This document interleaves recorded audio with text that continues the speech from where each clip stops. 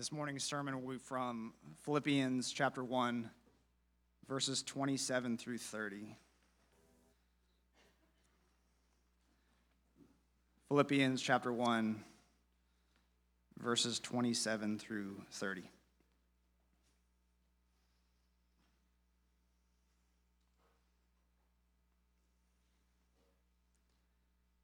Only let your manner of life be worthy of the gospel of Christ, so that whether I come and see you or am absent, I may hear of you that you're standing firm in one spirit, with one mind, striving side by side for the faith of the gospel, and not frightened in anything by your opponents. This is a clear sign to them of their destruction, but of your salvation, and that from God. For it has been granted to you that for the sake of Christ, you should not only believe in him, but also suffer for his sake, engaged in the same conflict that you saw I had, and now hear that I still have. Philippians chapter 1, verses 27 through 30.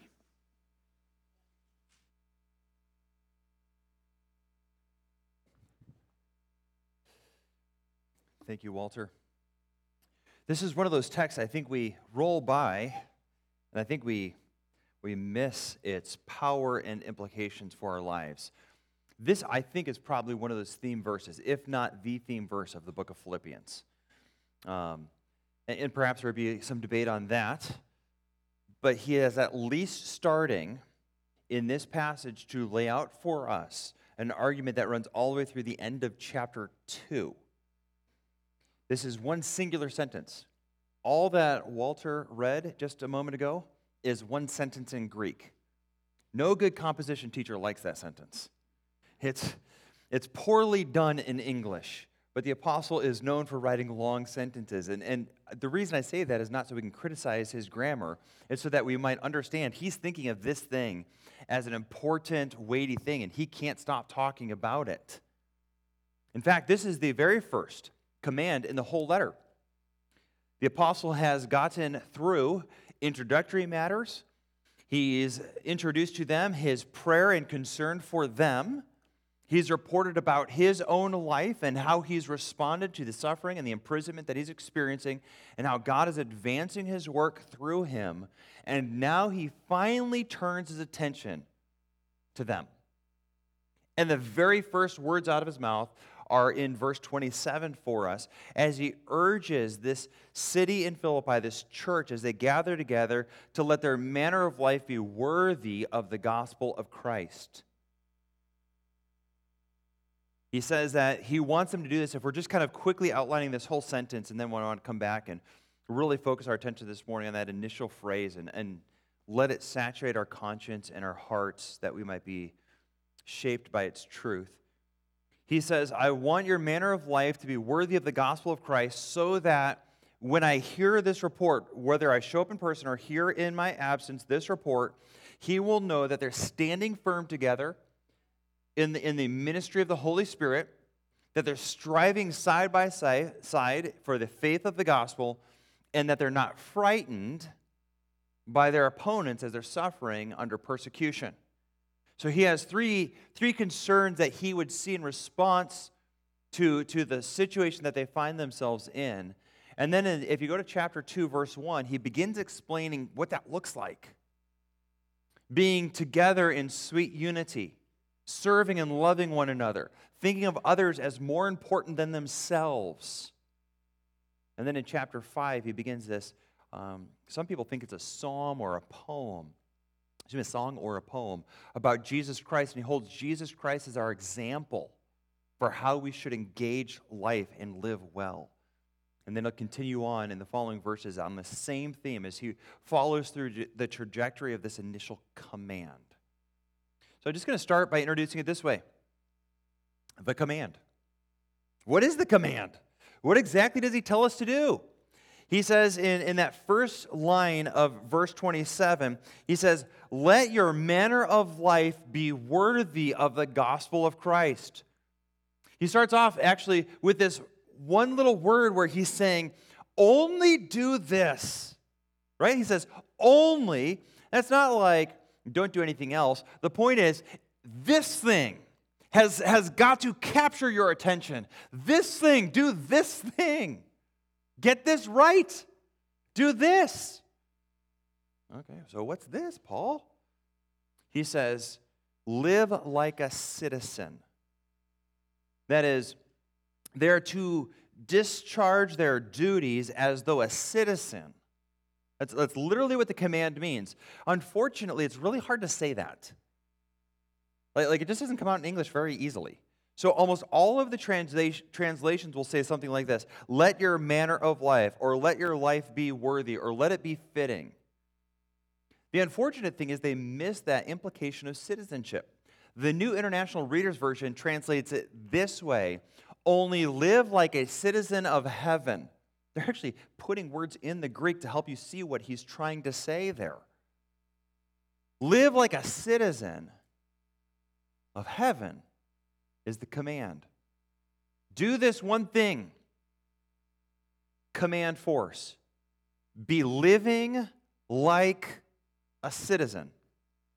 Now, again, I think we miss the implications of this partly because we're just culturally so different than Paul. So I want to take you back to Acts chapter 16.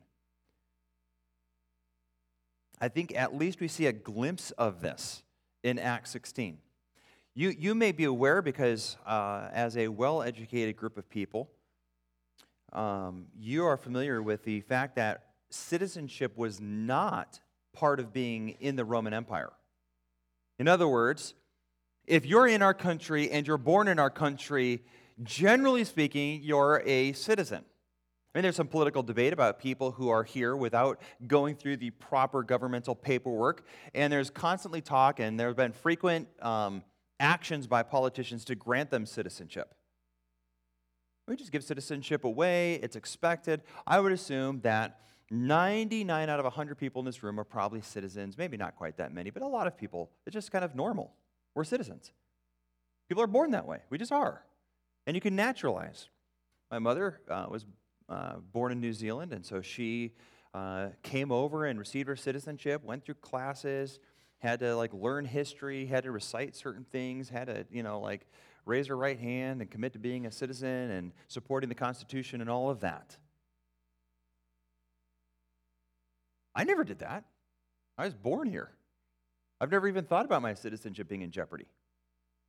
Recognizing that the Roman Empire is mostly not citizens, that most of the people Paul is writing to, if they are citizens, that is a thing to be held as honorable and valuable and precious, and it distinguishes you from others. In fact, the Roman colony in Philippi was given this place of honor because of Augustus Caesar winning a battle there in the plains of Philippi and making it kind of this provincial city and granting citizenship to a lot of the population so that now Roman soldiers would often retire there, and all of those citizens would be seen as kind of the upper class with special privileges. In fact, if you're with me in Acts 16, you'll see that the Apostle Paul, as he's ministering there, look down in verse 20. And you'll start to see this emphasis of citizenship matter. Verse 20, when they had brought them to the magistrate, that's the Apostle Paul and Silas, these men are Jews, they say. They're disturbing the city, and they advocate customs that are not lawful for us as what? As Romans. They are not behaving appropriately. They're acting in ways and doing things in ways that call us to be unfaithful to Roma, and we are not okay with this. It's unacceptable for us to practice these things. So the crowd joined in attacking Paul and his collaborators, and the magistrates tore their garments off of them and gave orders to beat them with rods. And when they had inflicted many blows upon them, they threw them into prison, ordering the jailer to keep them safely. Now, I'm going to skip ahead. We don't need to walk through the whole story, how the Lord rescues them through an earthquake, how Paul ministers to and gives the gospel to the jailer, who then trusts the Lord as Savior. But look down with me in verse 35. After all of that happens, the next day, the magistrate sent the police, saying, "Let those men go." Well, why? Well, because they found out they're citizens. And the jailer reported these words to Paul, saying, the magistrates have sent to let you go. Therefore, come out now and go in peace. But Paul said to them, they have beaten us publicly, uncondemned men who are, catch this, Roman citizens, and have thrown us into prison. Now, you may not catch the distinction here, but all of a sudden, these politicians know they're in hot water. What have they done to the apostle and his friends? They've beaten them without trial. They've arrested them without trial. They have thrown them in jail and confined them without trial. The magistrates did not come upon a horde of people and be like, okay, get their rabble-rousers and put them in jail. They actually did the sentence. They said, beat them. They took their garments off of them so they could get beaten. Then they threw them into jail. This is all the magistrates doing this. Then when they find out they're Roman citizens, they go, uh-oh. Now, catch the gap. They were fully justified in their rights to publicly beat and imprison people who are not citizens. Right? They are not ashamed they beat an innocent man. They're ashamed they beat a citizen who didn't have a trial. You'll see this later. I believe it's chapter 23, the end of chapter 22, chapter 23, where I think it's the consul who's dealing with Paul, finds out he's a citizen, and he's in custody and requires the bindings to be taken off of him, lest he be binding a Roman citizen without trial. He's been arrested already for doing this stuff. And even there, under arrest, the consul's like, take those bindings off of him. He's a citizen and he has not been convicted yet. Citizens had massive right in the legal world of the Roman government to trial and to care and to protections. Again, think about the type of world who beats people without trial just because they're not good Romans. And they don't have citizenship protecting them. I mean, can you imagine living in a world where it's like, you know what, we are not going to give blonde people rights. If you're blonde, we don't care. If we don't think you're living up to our standard, we'll just beat you. I mean, citizenship is relatively arbitrary, isn't it? It's just a thing. But the expectation here for the Romans is that it brought about a certain type of life that they're very proud of, grants certain rights and protections for which the average person could not attain without massive sums of money or birthright. Guess who's very proud of their citizenship? These Philippians.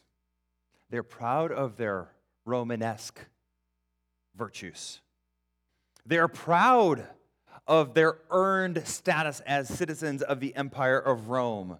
They are loyal subjects to Caesar, and God redeems them and says, you are proud of your Roman citizenship. There is a better, more life-transforming, more safe citizenship that I'm granting you. You are now a citizen of heaven. Again, I think the implications for the Philippians would crash on them with the weight that we don't experience. They beat and imprisoned Paul for teaching people a way that was not Roman. And then again, you see the flip side, how much goodness there was in being a citizen. So we come back to the letter to the Philippians, and Paul has the audacity to tell them, live like citizens. Live like citizens. He is challenging their loyalty. He is challenging how they identify their safety and whom they trust in. Look with me in chapter 3, verse 20. And we're going to go back a little bit, but I want you to see in verse 20 what he's saying. This is why the Reader's Version, the NIV, puts that citizens of heaven in that previous chapter. If you look down in 3:20, he says, our citizenship is where? It's in heaven. Now contrast that. Just go back just one phrase. They, that is those who don't have citizenship in heaven, set their mind on earthly things. So he's making a contrast throughout this letter, I think, that there is something distinctly important about how we think about who we are and how we should then live that is anchored to this concept of citizenship. So what is citizenship? Well, I mentioned before, my mom immigrated. She was a Kiwi, born in New Zealand. And so when she immigrated, she embraced the government, the civics, the society of the United States of America. She had to pass like a history test. She had to pass a government test. And then she had to make an oath of loyalty in order to be part of this country. The Apostle Paul is expressing the same thing. That is, there is a new loyalty demanded of followers of Jesus Christ. Only this, live worthy as citizens of heaven. I didn't mention it before, but that Greek word that he uses to describe a citizen, the first 5 letters are the same 5 letters of politics. It's politeuomai, political is where we get, or politics, or polity in the church, how it's church governed. It's citizenship. A new loyalty, a new politic, a new rule, and a new ruler. All of this is to overwhelm the Roman and reformat their thinking, their values, their culture, their ethics, so that now they view themselves as a citizen of heaven. They are not to walk like the unbeliever walks, who's an enemy of the cross of Christ. Rather, they're not to set their minds on earthly things. They are to consider themselves as citizens of heaven. John might say it this way: this world is passing away and all that is in it. So what do? The person who does the will of God is the one who lives forever. 1 John 2 says, Scripture's great concern for these believers in Philippians and for us today is that we would recognize that we are called to think about ourselves as having a new loyalty and a new destination. Colossians would say it this way: seek those things that are above, where Christ sits, because your life is hidden with Christ. Now, here's the logic of Colossians, and it's the same thought here as in Philippians. Where is your life? It's with Christ. The fact that it's hidden is because we all look like we're earthlings. Right? Where are you living right now? I know some of you are thinking Bakersfield. I think the point would be earth, not heaven. Right? Where are you truly? God says heaven. You are with Christ. You are in Christ. You are united with Him, right? You are with Christ. Therefore, do what? Live like it. Live like you're with Christ. I have not had this experience. My wife is much more attuned to where I'm at in my life than I think some people, or especially girlfriends, can be. But I want you to imagine with me that a young man who's an avid fan of football takes his girlfriend to a Rams game. He's sitting there watching the Rams game, and his team throws an interception. I know, you're just imagining right now. Some of you guys your heart's already like disturbed because the Rams throwing an interception is a problem. And the girlfriend next to him begins cheering. Now, this poor guy is disturbed. This girl is his girlfriend, and she's cheering, and the Rams just threw an interception. He's like, why are you cheering? This is bad. He's like, oh, I thought something good happened. Everyone was excited. Like, they're excited as in fervent. They're really not happy, though. This is not a good thing. The reason I can say that illustration is that's how my mom cheered. We were avid Packer fans, and I can remember times where like something bad would happen. And my mom would cheer. And then she'd realize she's the only one cheering. But she knew something big happened. We are so intuitively connected to things like sports that if you're an avid fan, you don't even think about getting that wrong. You just know where your values are, and you interpret the game, and your heart soars or crashes with the events on the field. But somebody's kind of relatively clueless, but wants to be part of the game. We'll celebrate at the worst times and celebrate the wrong things or not even understand. I can remember my mom cheering when a punt happened. It's like, why are you cheering? Oh, I thought it was an interception. It was an interception? No, it wasn't an interception. The other team punted the ball. They didn't catch it from a quarterback. Like, oh, okay. Like, we'd move on. That was constant. It was so sweet for my mom because she just wanted to be part of the family. She just did not get football. Paul's concern is that the Philippians are somewhat like my mother. They're living in a Christian context. They want to be part of the context, but their values, the things they celebrate, the things they engage in, they're thoughtlessly connecting and celebrating and doing the wrong things. It's possible that there's someone in this church here who's wearing the Christian jersey, but actually their loyalties have not changed. Their citizenship that guarantees that their existence in heaven is so secure that when they die and get to heaven, it did not get more secure. Right? Like, you are not more secure when you get to heaven than you are today if you're a Christian. That's how incredibly secure you are if you are saved. You cannot get unsaved. But it's possible there's someone in this room who's kind of wearing the jersey, but your heart, your faith, and actually your status is not one of a true, genuine follower of Jesus Christ. And you'll feel the disconnect. We sing a hymn, and your entire evaluation of the song we sung is how much it pleases you. Not its rich theology, not the way it challenges your thoughts about hoping in Christ, not the way it praises our Lord for His goodness and His saving power and His grace to us. Your measure is, did I like it?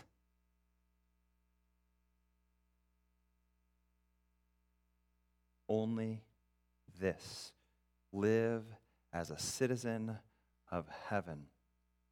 Paul begins his call to the Philippians by commanding them to orient their thinking to their new status. They have been made citizens of heaven. They are now considered part of God's domain that He has made for His Son to rule as king. As people of this new realm, they obey its laws, its society and social rules they follow as His king, or as their king. They are loyal to Christ alone. And they walk in the ethics of it. So let's just clarify for our minds. Paul starts with a command. This is not optional for any Christian in this room. This is not optional for any of us. You must walk and live and behave as though a citizen of God's eternal heaven. You must. Well, this brings up a second question that I think the Paul answers for us. The Apostle Paul answers for us. And that is, what does that look like? Like, what does that actually mean in everyday life? So there's this command, do this. We all should be going, do what? What does it look like to be a citizen? How do I do that command? Well, he explains to us, maybe I could say it this way. We start with a command, now we have the Constitution. Now we have this document that we need to understand so we can live like it. Here's what he says, go back to verse 27. Only let your manner of life be worthy of what? The gospel of Jesus Christ. I'm going to spend quite a bit of time on what the gospel of Jesus Christ means, but before we get there, that word worthy, that always flags me because there's multiple times in Scripture where he used that word worthy. For instance, in Ephesians 4, he tells us that we need to live worthy of the calling with which we've been called. 1 Thessalonians similarly says that we are to walk in a manner worthy of God. I want you just to think about that for a minute. Walk or live worthy of God. That feels an impossible task. Right? Like, who would claim, yeah, I am living a lifestyle that's worthy of God? I just feel like that person's a liar If they say that, they're lying. So I want to be careful that what we don't say is an impossible goal that leaves us all defeated. I don't think that's the apostle's point. I think his point is this. It's fitting, like a hand fits in a glove. It's appropriate too. So the God who calls us and saves us, Paul would tell us in 1 Thessalonians, our lives are to be fitting with the character, the person, and the work of God. But we're coming to a passage where he actually says it a little bit differently, so I think it's worthwhile to recognize what he's doing here. Our life is to be fitting with the gospel of Christ, appropriate to, responding to the gospel of Jesus Christ. So the citizen of heaven takes his life and shapes it so that he is less defined by his United States citizenship, he's less defined by his sports hobbies, and he is more defined by what? The gospel of Jesus Christ, it says. It's the gospel that is our constitution. Now, I want you to look at that phrase, gospel of Christ. What does gospel of Christ mean?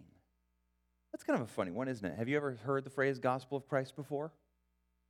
And I could ask you what that means to you, but honestly, I don't think that's the right way for us to interpret a text.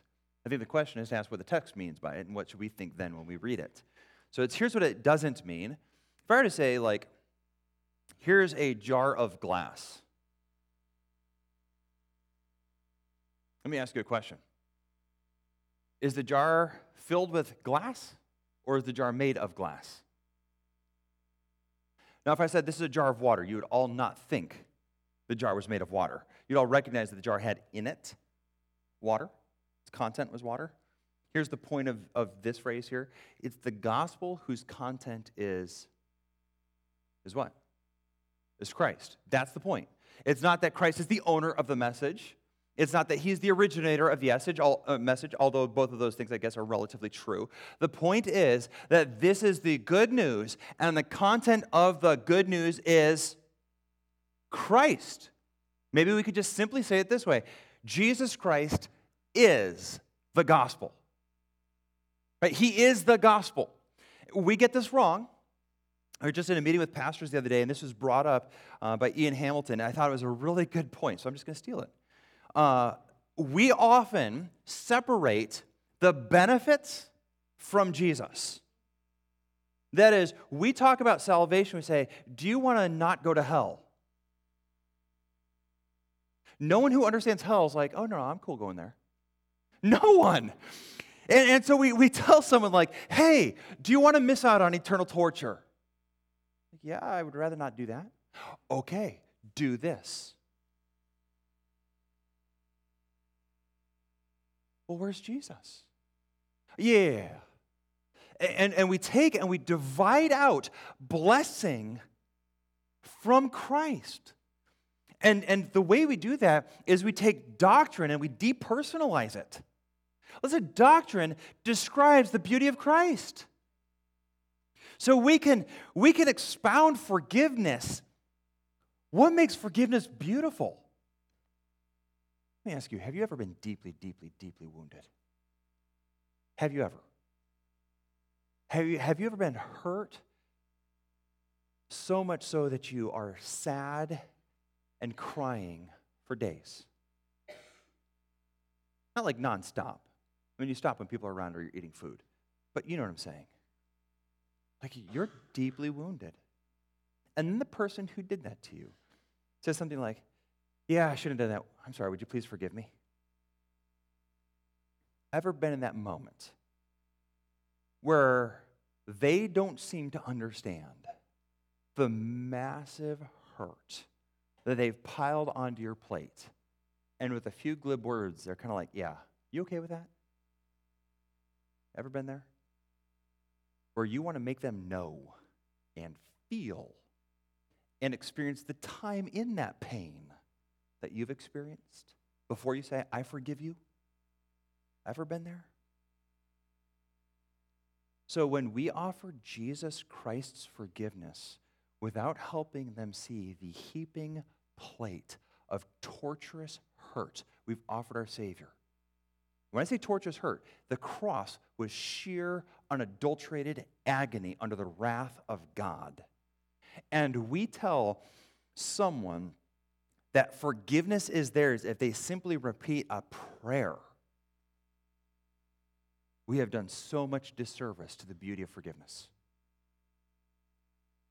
The Bible describes our sin as adultery. Now, I think that a lot of people might speak about adultery as in it would be easier to go through the death of a child than experience my spouse cheating on me. Like, adultery is deep, hurtful, and it doesn't just go away with a, hey, please forgive me. Spiritual adultery to our Creator, who's never done wrong, never failed us, and is constantly good to us, is the deepest treachery, the most grievous wickedness we could ever accomplish in all of our existence, were we to live 1 billion years.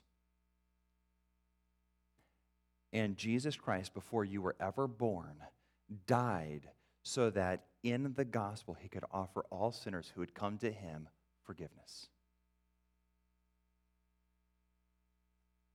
It's deeply personal for him. He did not die for sins. He died for people who are sinners. He died as a consequence of people's sins.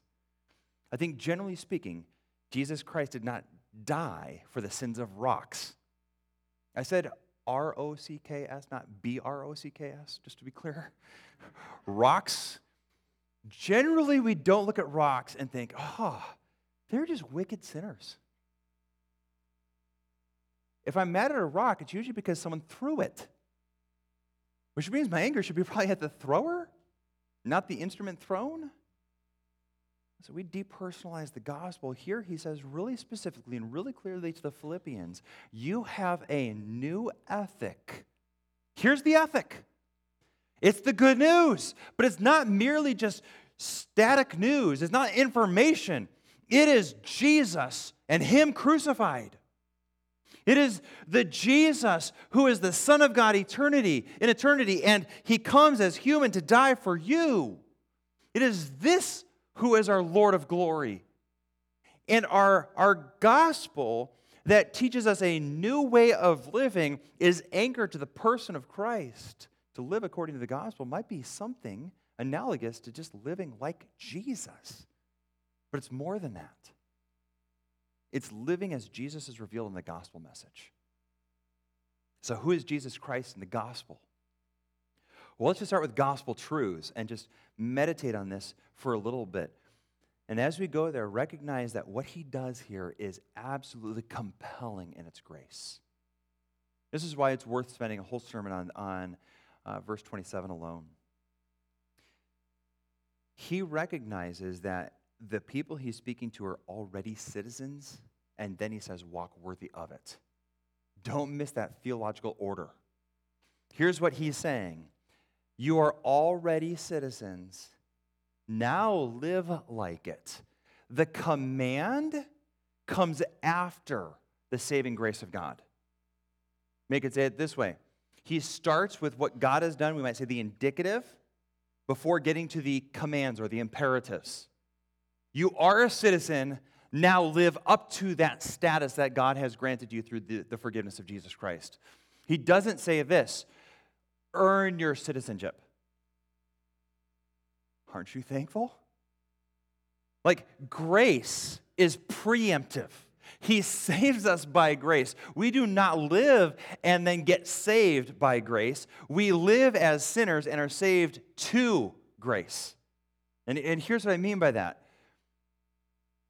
He now calls us to live on the basis of forgiveness and status already secured and granted through Jesus Christ.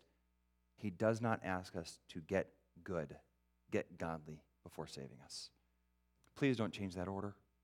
You do not earn or maintain citizenship through your goodness. It is a status that will never be taken away.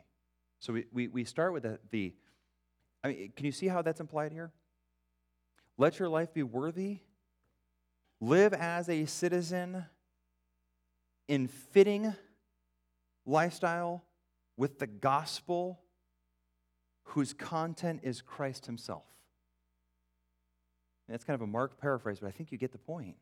The declarations of what Christ has done for us are always coming before the demands what Christ expects of us. God never expects from us that we become something before his grace will come. Having said that, here's what we know from this context. If you look down to chapter 2, he starts exegeting the gospel, doesn't he? When did the gospel start?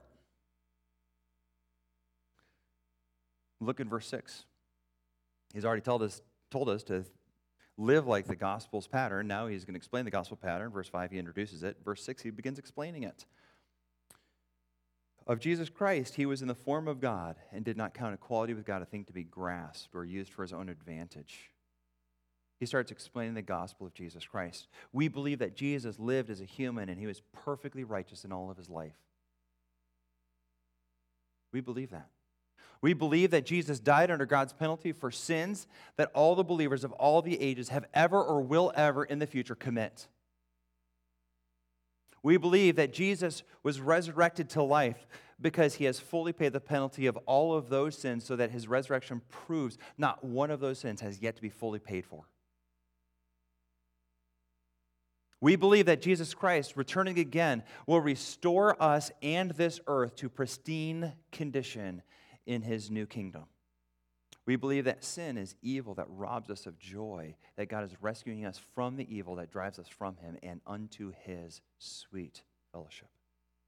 We believe that God speaks to us through the scriptures and that he cares about us and our lives, and he works into us a joy, a strength, a love, a Christ-likeness, and a grace so that we can obey by his power. All of these are implied in the gospel. So I repeat a question I asked earlier. Are you a citizen of heaven? Do you believe this gospel? I think because you're here in this room, most of you are wearing the jersey. My question is, does your head and your heart already truly embrace this gospel message? Do you believe Jesus Christ died for your sins? Are you fully devoted to the person of Christ? Do you know that your name is written in the book of life? Do you know that Jesus loves you forever and has redeemed you forever? And if so, live like a citizen. Live like Jesus Christ has lived in the gospel. So let's continue considering the gospel. Jesus gave up his prerogatives. Therefore, we must. I hope you're all thinking, this is so simple, Mark. We must give up our prerogatives. In our nation of rights and demands and people not taking from us what they have no right to take from us, our Savior gave up his rights. No one took his life from him, but he laid it down willingly. Jesus Christ gave up what you could never give up. He laid aside the treasures and the glories and the prerogatives of heaven so that he could be a servant to his creatures. Those created in his image, but his creatures. I was meditating on the humility of Christ. Can you just imagine Jesus as like an 11-year-old boy? In one of those moments when boys are boys and bragging about being manly. Look how far I can throw this rock. I bet you can't throw it far, Jesus. You're a pansy. I just want you to imagine that for a moment, the humility of Jesus in that moment. Because you got to know stuff like that happened to him. Can you imagine thinking, I made the rock? And not saying it. But then you didn't just make the rock. You made the gravity that pulls the rock back down to earth. And you made the boy who is bragging over you about how much stronger he is than you. Can you imagine the grace to just shut your mouth?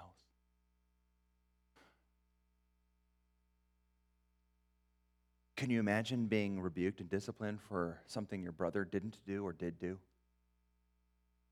Can you imagine the humility of the Son of God, fully aware of being dependent on a mom and a dad who are sinners, graciously responding to their sin? Jesus Christ gave up his prerogatives. Can you just meditate on the sweetness of Christ? He's incredible. He's amazing. He's our sweet Savior, and he loves you. He gave up his prerogatives. He didn't just do that. He obeyed the Father. Obedience is so ugly. And I don't mean that actually obedience is ugly, but our attitude towards it is. Often we use words like legalism to minimize the requirements of obedience. We feel like obedience is a commitment to joyless drudgery. Well, it's because obedience often requires of us things we do not particularly enjoy in the moment. I think Christ experienced that, didn't he? He was in the garden. He is not excited about the prospect of the cost of obedience. That's why he prays, Father, if it's possible, take this thing that you're commanding me to do away from me. Because the prospect of obedience at times requires of us something incredibly expensive or painful. But generally speaking, obedience is not intended to lead us to pain, but to godliness, which is the place in which true happiness resides. And we will know that in heaven, but on this earth, in a sin-cursed world, oftentimes godliness costs us something, which is why he will just in a few verses say something like this. God gave us this grace, not only to believe on him, but to suffer. So sometimes obedience does cost us suffering. But we have turned this into an ugly word that's equal to obedience. But if we look down in chapter 2 again, look at what Jesus does. Verse 7. He emptied himself by taking on the form of a slave and being found in the likeness of slave, being born in the likeness of men, being found in human form, he humbled himself by becoming obedient. So if I'm going to truly pursue the gospel ethos of a citizen, I do not think I'm humble unless I'm obedient. And I pursue humility not by self-effacing statements of like, I'm just a loser. I pursue humility by committing myself to obey regardless of the cost, regardless of the challenge, regardless of where Christ points his finger and says, go. Obedience is humility. And here's what 1 John says. This is love for God, to keep his commandments. And his commandments are not burdensome. Part of humility is not looking at God's commands as onerous or heavy, but actually the pathway to joy. Jesus is obedient, therefore we must be obedient. Jesus became a slave, therefore we must view ourselves and act out the heart of a slave. You know what slaves say when people tell them to do stuff? Yes, sir. Yes, ma'am. That's what I tell my kids to tell me. I'm still working on it. Didn't your parents teach you? When I tell you to do something, you say, yes. You know what slaves say? Yes. You know what we say? I'll pray about it. You know what that's code for? Not yet. Which is code for, I'm really hoping I can find a way to not do it and still not think I'm disobeying. Said we obey because we are in fact slaves not merely to God but to his people, to the needy around us. Jesus Christ did not come as king, but he made himself a slave and he served the people he came among. Can you imagine serving Judas? Have you ever thought of the deep condescension of our Lord to serve Judas? Jesus serves. He served the Pharisees when he preached to them and with them. When they came to him with sincerity, like Nicodemus, he shared with them the gospel of grace. When they stood as hard people against the gospel of grace, he preached to them grace. When he was on the cross getting killed by them, he asked the Father to forgive them in grace. Can you imagine the sweet service of our Lord to the people who are murdering to him, that on the cross he pleads for the Father to not hold this against them, but to forgive them? What a servant. He is obedient to the extent of dying. Therefore, I must not only be willing to die, I must be willing to actually die. And here's what I mean by that. There are two ways in which I think I must die. Jesus says I must die daily to follow him. Get up on my cross, and die daily. Not only that, I think sometimes we're just theoretical Christians. Well, if Jesus ever called me to get burned at the stake, I guess I would do that. But coming to Sunday morning at 9 a.m., that's way too much. Are you willing to die daily to yourself and be willing to go to a country where they might kill you for your faith? Are you willing to die to the comforts of life for the sake of Christ? Are you willing to die to your language and go learn another and live in a foreign country and never speak English again for the sake of Christ? Are you willing to work hard and spend 8 hours of prep just to teach a bunch of 4-year-olds the gospel in our church? Are you willing to sacrifice for the cause of Christ? This is gospel living. This is what it means to live as a citizen of heaven. It means that your whole life is turned to recognize the status of a heavenly citizen has got to own your soul and your vision and your dreams and your joys and your passions and your sorrows and your prayers. Heaven owns me. Well, how do I live? Like Jesus. Why? Because heaven owned him. I mean, this is what Hebrews tells us in the middle of suffering, that Jesus did not consider the cross too expensive. He despised, he undervalued the pain because he overvalued the joy set before him. And when I mean under and over, I mean he minimized the cost. The cost was nothing compared to the greatness and the sweetness of the joy.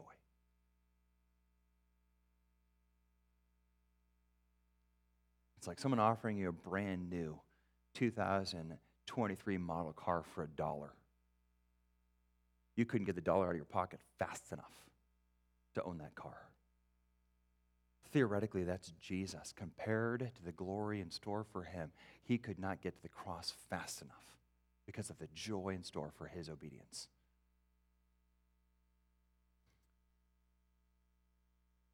Jesus forgives despite the cost. We must forgive no matter how deeply wounded, no matter how serious their sin, no matter how repetitive their failures. We must forgive. It is ungodly for us to withhold forgiveness for any reason, particularly when we are confident that they will sin again. Can you imagine if Jesus Christ did not forgive you if you would sin again? Just call it, game over, we lose. How many times have you asked God for forgiveness in all sincerity and sinned again shortly? And so Peter has really, do we have to keep forgiving? And Jesus says, yeah, 70 times 7. We do not get to measure sincerity or repentance when someone asks and confesses their sin to us. We must forgive, or we are not living like a citizen of heaven. To withhold forgiveness is wicked. So please never withhold forgiveness from another. For those of you who, like me, struggle with boldness, often we withhold forgiveness simply by not telling someone else they've sinned against us. Can you imagine if Jesus Christ died on the cross and never told us about it? How wicked we would still be. There is no compulsion for him to tell us, but he tells us. So what do you think you should do when someone sinned against you? You got to talk to him. Sometimes it's easier for me to just let it go. I don't like telling people they've done bad things. I'd rather they like me and not have to deal with that awkward conversation. That's super unloving of them and loving of myself, which is code word for selfish. Sometimes we withhold forgiveness by failing to let someone fix it, or we require that they have somehow follow the stipulations we give. They must repay it. They must fix it. They must publicly acknowledge it. They must show us by faithful behavior that they really mean sincere repentance. These things are all wicked additions that God would never put on us, or we rob the gospel of the word grace. Can you imagine if Jesus said, no, Mark, if you are faithful for a year, then I'll forgive you? I have no capacity before forgiveness to live like a citizen of heaven. If there was any condition as a prerequisite for me to get saved, I am damned. Let me just encourage all of you, whether it's in your marriages or with your children, please do not require a prelude before you say, I forgive you, or you are preaching a false gospel to your children. The gospel of grace offers without precondition full, deep, sweet forgiveness.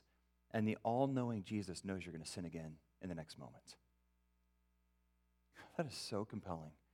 Our forgiveness need to be rich and deep, sincere. Jesus hates sin, so much so that he died in the battle against it. I can barely pray against mine. Engage the battle against sin like your life depends on it, because Jesus' life was given in the battle against it. Jesus trusted the Father's call in his life, despite the deep, dark, painful valley it took him through.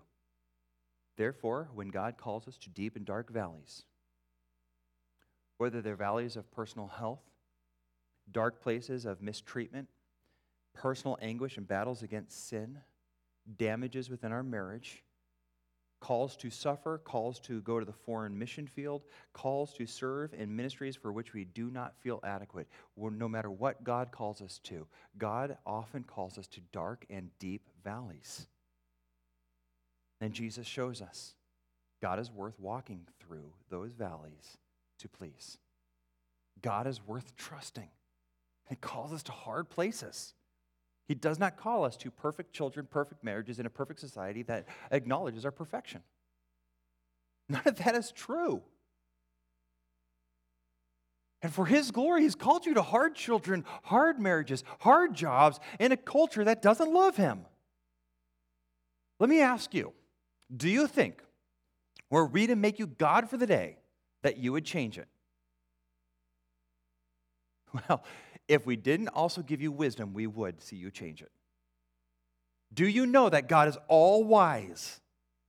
Do you know he loves you enough that Jesus Christ died on behalf of the sins of his people? Do you think God is calling you to the hard life, the hard marriage, the hard kids, the hard culture, the hard work because he doesn't love you enough? Or perhaps he's made a mistake and forgotten about his wisdom and not used it for you. We know these things are true. And yet we struggle with walking these hard paths because we don't like hard paths.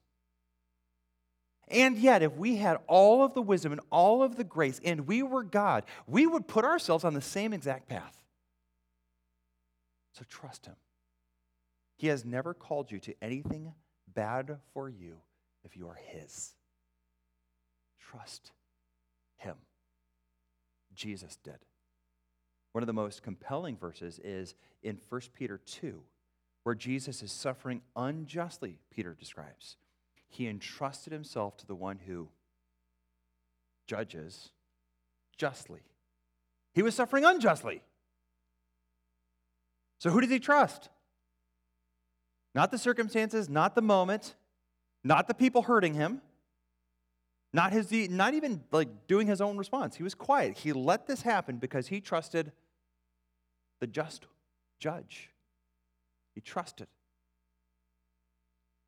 You and I are called to the same pattern. The next several weeks, we have the privilege of just saturating ourselves and saturating our hearts and minds and our thoughts with who Christ is as we walk through Philippians. There could not be a sweeter task ahead of us for the Christian. Let me repeat the admonitions of this little line. Only this.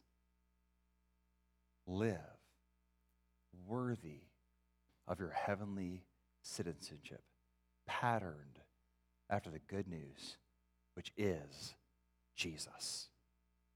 Let's pray. Father, thank you so much for your word. Thank you for our Savior. Father, help us to be more like him. The gospel is the greatest exposition of the character and the glories of our Savior that has ever been or could ever be given. No mere sermon, no mere mortal could ever say it all. Lord, I pray that our church, those that are here this morning, would be captivated by the glories and the will of Christ, that they might be redeemed from their sin, that they might be sanctified to be more like Jesus Christ. Father, would you please forgive us for living like citizens of this earth, living for the here and now, living for the temporary joys and pleasures, living for our own pride and living for our own financial gain, living for our own comfort. Father, all of these are expendables that should be laid down before your will. And if you take them from us, Lord, help us to trust you. Lord, help us to live like Jesus Christ would live were he in our place. Help us to please him in all these things.